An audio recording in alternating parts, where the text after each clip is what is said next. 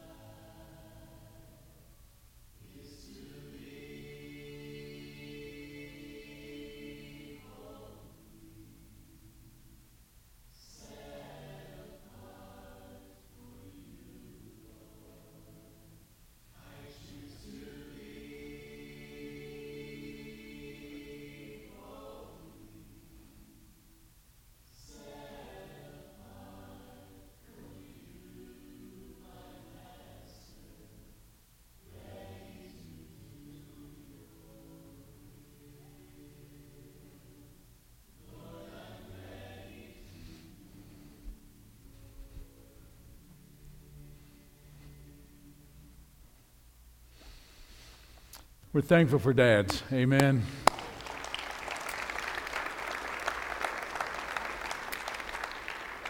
And because it is Father's Day, we wanted to do something a little bit different. Last year we had John Skipworth, one of our shepherds, come up and to talk about what it means to be a dad. We wanted to do something a little bit different this year as well. And so I asked 3 first-time dads to be a part of leading our worship this morning. Jordan, Michael, and Chris, all 3 of those young guys are first-time dads. Barely a year, that these guys have had their kiddos. I also, during the preaching and teaching time, I wanted to use 3 of our young guys that for many of you know them super well and you know their families. And to have them as young guys talk to young fathers and to talk to older fathers like myself about how great it is to be a son. And I've asked them to answer this question. This is what I learned from my dad. And we're going to have Edward Hall, we're going to have Gabriel Perez, and Jacob Welch bring you some thoughts this morning.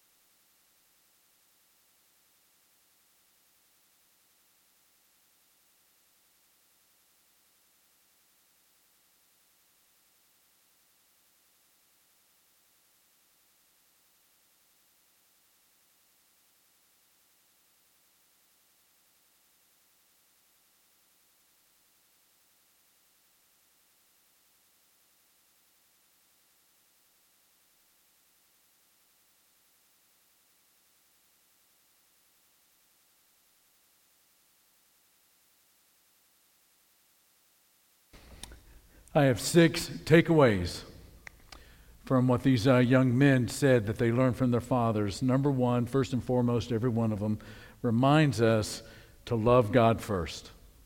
Love God first. And then the second thing that I took away from listening to these 3 men talk about their dads is that there's no substitution for living an authentic life in front of your family, not just in front of the world, in front of employees, but in front of your family. Your kids can see your faith as it's lived out day by day. Number 3, discipline is important. Make sure it's done with love. Number 4, there is so much spirituality that is communicated through your prayers.